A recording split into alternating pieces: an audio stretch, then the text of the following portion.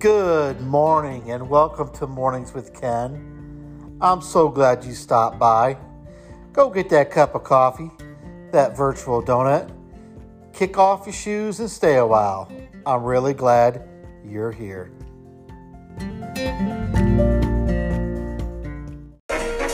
Way down among Brazilians, coffee beans grow by the billions, so they've got to find those extra cups to fill. They've got an awful lot of coffee in Brazil. You can't get cherry soda, cause they've got to fill that quota. And the way things are, I'll bet they never will. They've got a zillion tons of coffee in Brazil. No tea.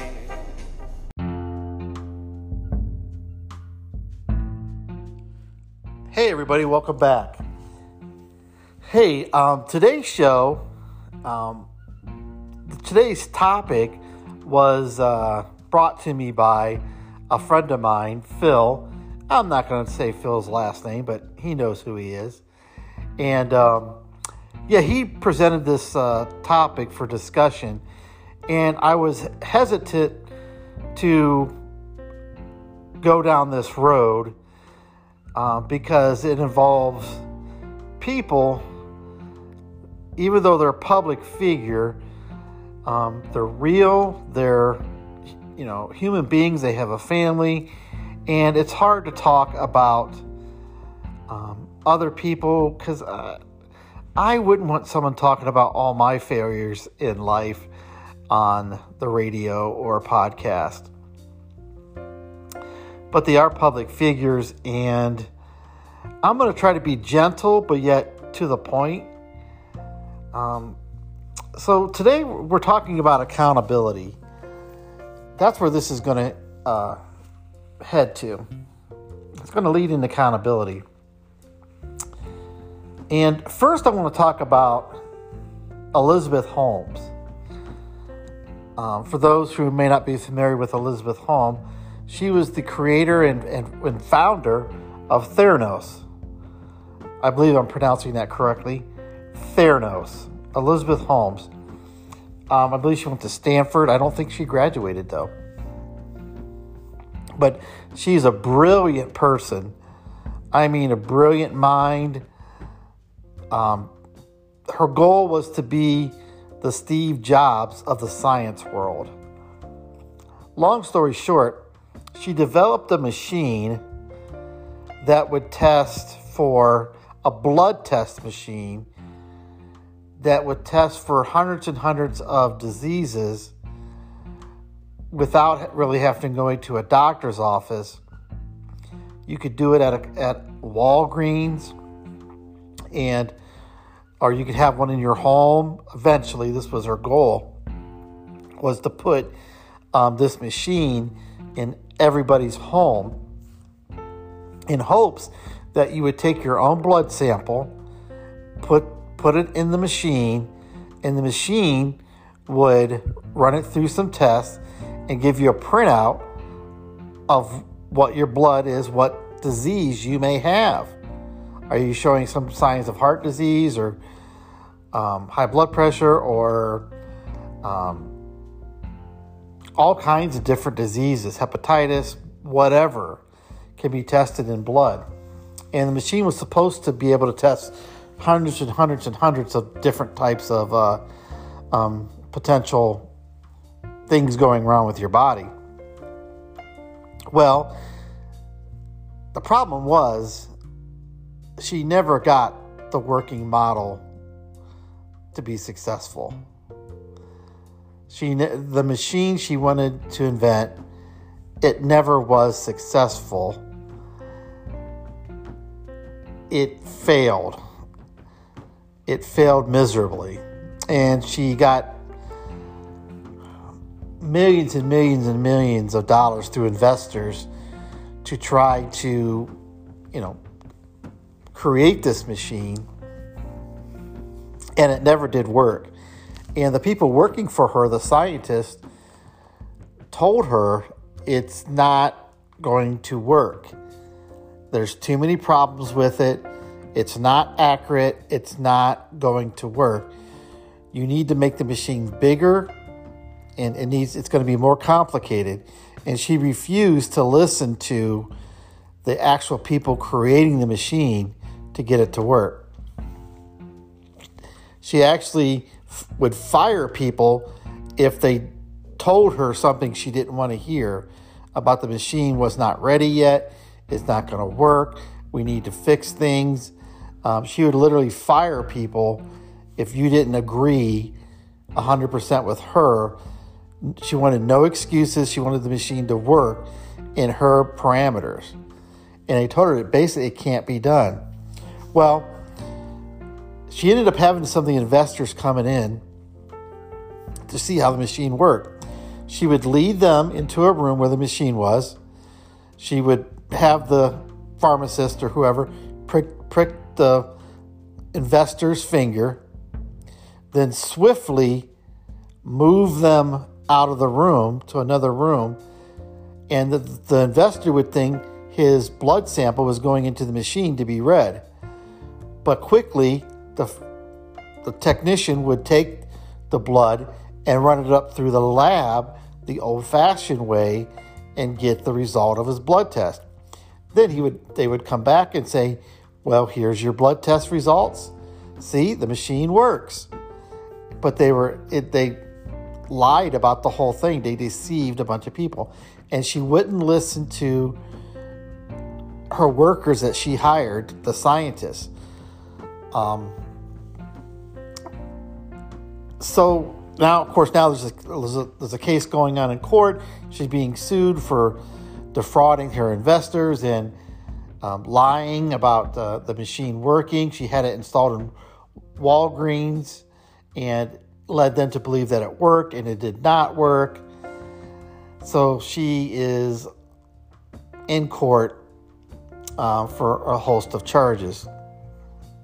And she seemed like a good-hearted woman, that she really wanted this machine to help save lives by quickly giving you blood test results.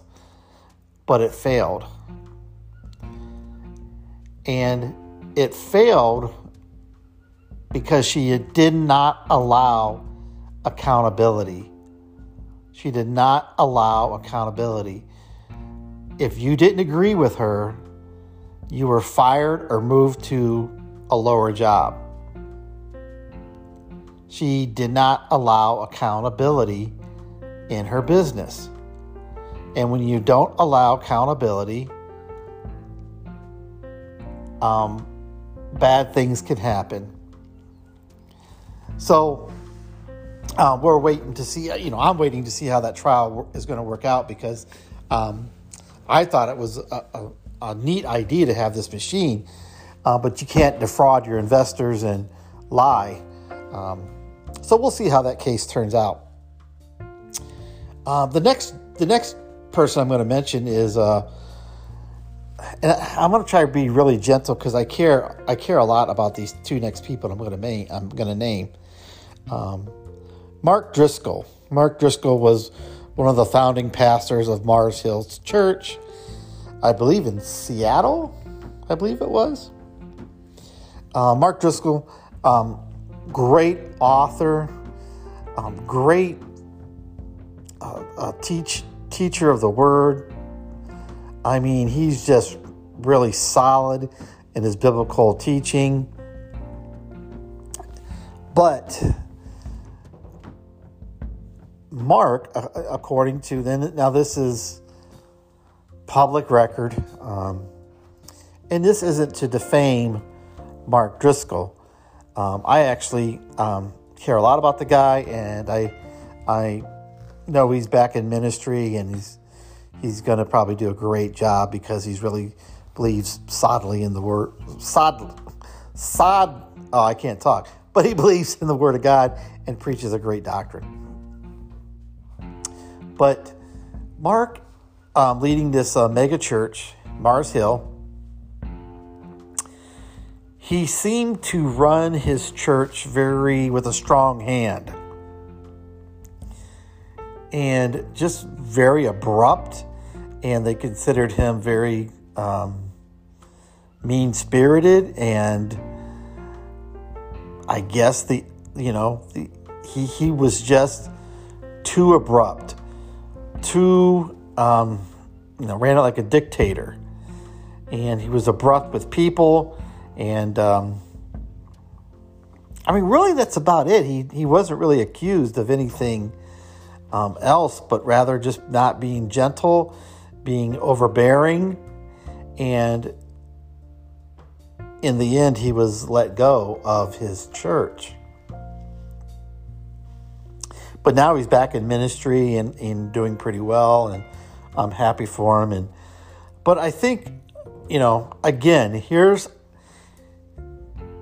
is a pastor of a mega church.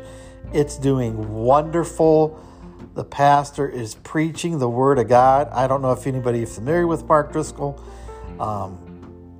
Just a solid biblical teacher, solid in his teaching.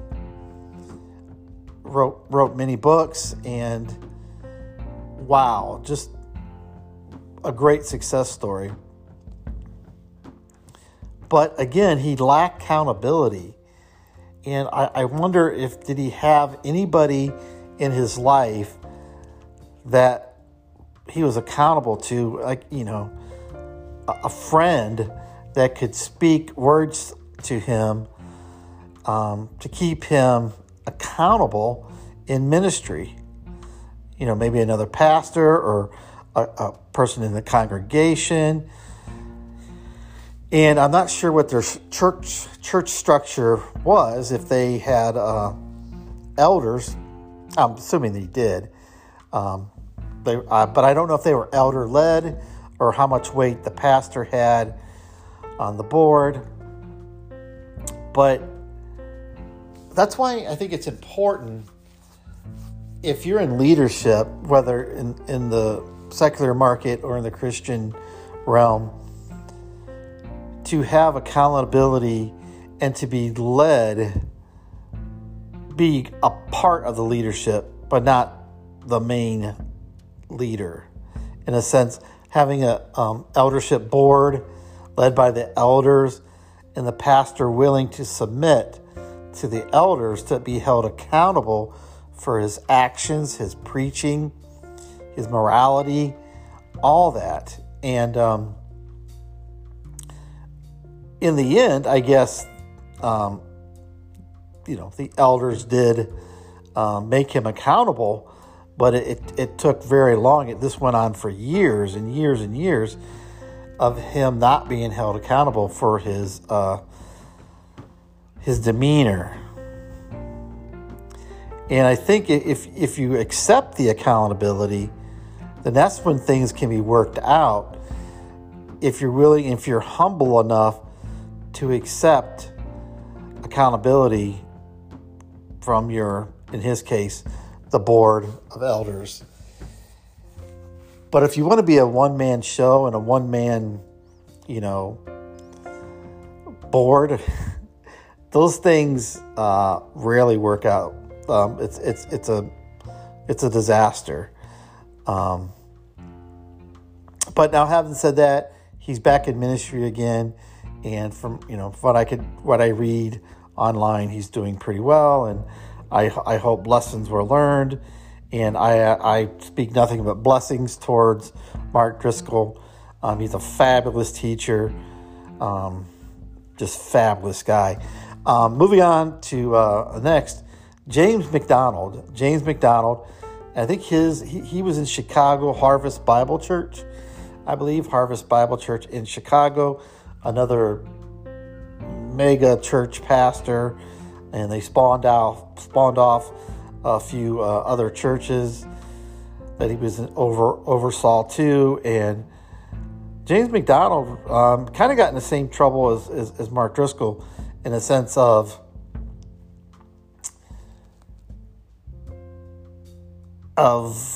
leadership, and then a little bit of morality issues.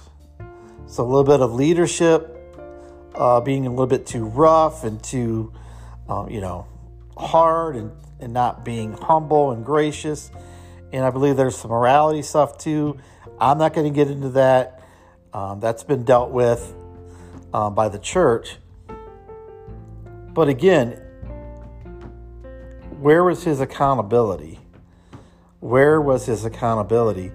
Did he have guys, a group of guys around him to bounce things off of, or to check him and say, hey, James, man, the way you spoke to so-and-so or the secretary or the assistant pastor or the youth pastor, man, you got to tone it down. You're out of line. You're out of line, James. Come on now. What's going on? What's going on in your life? Even if you're in a position of, especially if you're in a position of leadership, you got to be willing to submit to, in a church setting, your elders or your deacons, or even your congregants, the members of the church. You can't be so prideful that you're not willing to be spiritually checked by your brothers and sisters in Christ, as long as it's done in a gentle way. But you cannot go against accountability. That's a scary place to be, is when you're not accountable to anybody but yourself. Because do you trust yourself? I don't trust myself. I mean, I know my sinful self. If I'm not accountable, if I'm only accountable to myself, that's laughable. I'll mess up. I'm accountable to people and I still mess up. So there's that. So yeah, accountability. Now James MacDonald, I think, is also back in ministry. I think he does a live stream, church online. I'm not sure about that, but I pray that lessons were learned and accountability is starting to shape up, because the Bible says pride cometh before a fall, and if you reject accountability, I think that reveals pride. It reveals pride. And although the people I mentioned here, Elizabeth Holmes, Mark Driscoll, and James MacDonald, I know they're public figures, but this goes even for guys like me and you who are not public figures. We're just your average Joes out there making a living, but we need accountability, and we shouldn't shy from it. I'm glad that I feel that I have guys around me that will call me out if I'm out of line. I've had it done before by some guys that have said, "Hey, Ken, man, you're misspeaking there. You went a little overboard." Or, "Hey, Ken, what did you just say? Ken, you're out of line, man." I know my pastor has done that to me privately, has called me out and said, "Yeah, what? Ken, that's sin." I know some good guys that I have coffee with. I trust them with accountability. I trust them that they will call me out when I'm out of line. And it's not, it's not that you need 20 people to be accountable to, but you got to have some close friends that will call you out. And I don't care if they slap me in the back of the head. As long as they keep me in line, I'm okay with that. Because like I say, I know myself, and I don't trust myself. And so don't be afraid of accountability. And if you don't have those close guy friends, develop one. Start developing relationships in your church to be accountable. Be accountable. Start with maybe you and your spouse, you and your wife or husband. Start there and be accountable, at least in the home, to your spouse. But also, real quick, when you're close to, when you have a pastor who's kind of well known, or it doesn't have to be well known, maybe just locally in your own church body locally, and you really admire them, and you think they're just the greatest, and man, you just think they can do no wrong. They preach the word solid, and then something happens, and there's a accountability issue, a character flaw develops, and it's made known. It's easy to be let down, and because you look at these guys as like spiritual heroes, they're just spiritual giants. They can do no wrong. But we all know better. Just because someone is sitting in a seat of notoriety, of importance, or notoriety in general, it doesn't mean they're a hero. It's okay to have people that we admire and they spur us on. As you know, I recently lost a pastor, a friend, and a mentor in my life that I looked up to, and I love him. He was a great inspiration in my life, and I knew him very well. I knew him. Knew him very well, and I could say I have more great things to say about him than I ever would negative, because, he was a great guy. But now he's passed away, and I have to take what he's given me and remember that, and remember what he taught me about the Word and living out the Word. And so if you've been disappointed by someone in your life, maybe a pastor has disappointed you in some area, remember, there's only one hero, and that's Jesus Christ. Jesus Christ is the hero. We can have earthly mentors and friends and pastors, but they're not Jesus Christ. He's the only true hero. So you got to make your faith your own. You can't put your faith in your pastor, as great as he might be. You can't put your faith in that. You have to live out your own faith. It's your faith. It's not your pastor's faith. It's not your mom and dad's faith. It's not your wife's faith.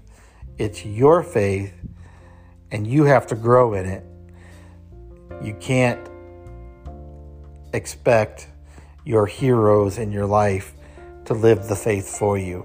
So, hey, thanks for tuning in today. Thanks for Phil for this topic. I was hesitant to address it because I didn't want to, I don't like kicking people when they're down, and I don't like throwing out dirty laundry.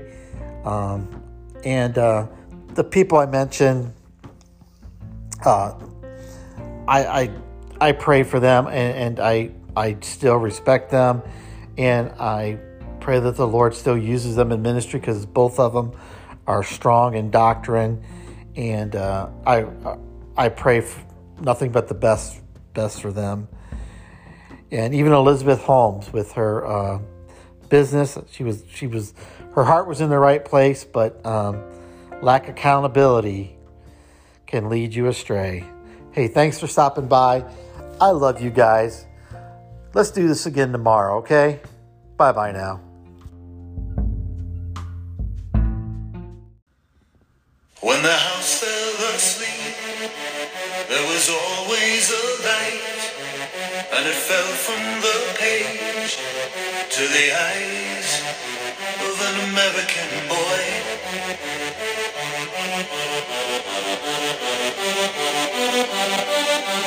In a storybook line, like a dream what I read, when it went to my head, I'd say, I wanna be a hero. I wanna be a hero.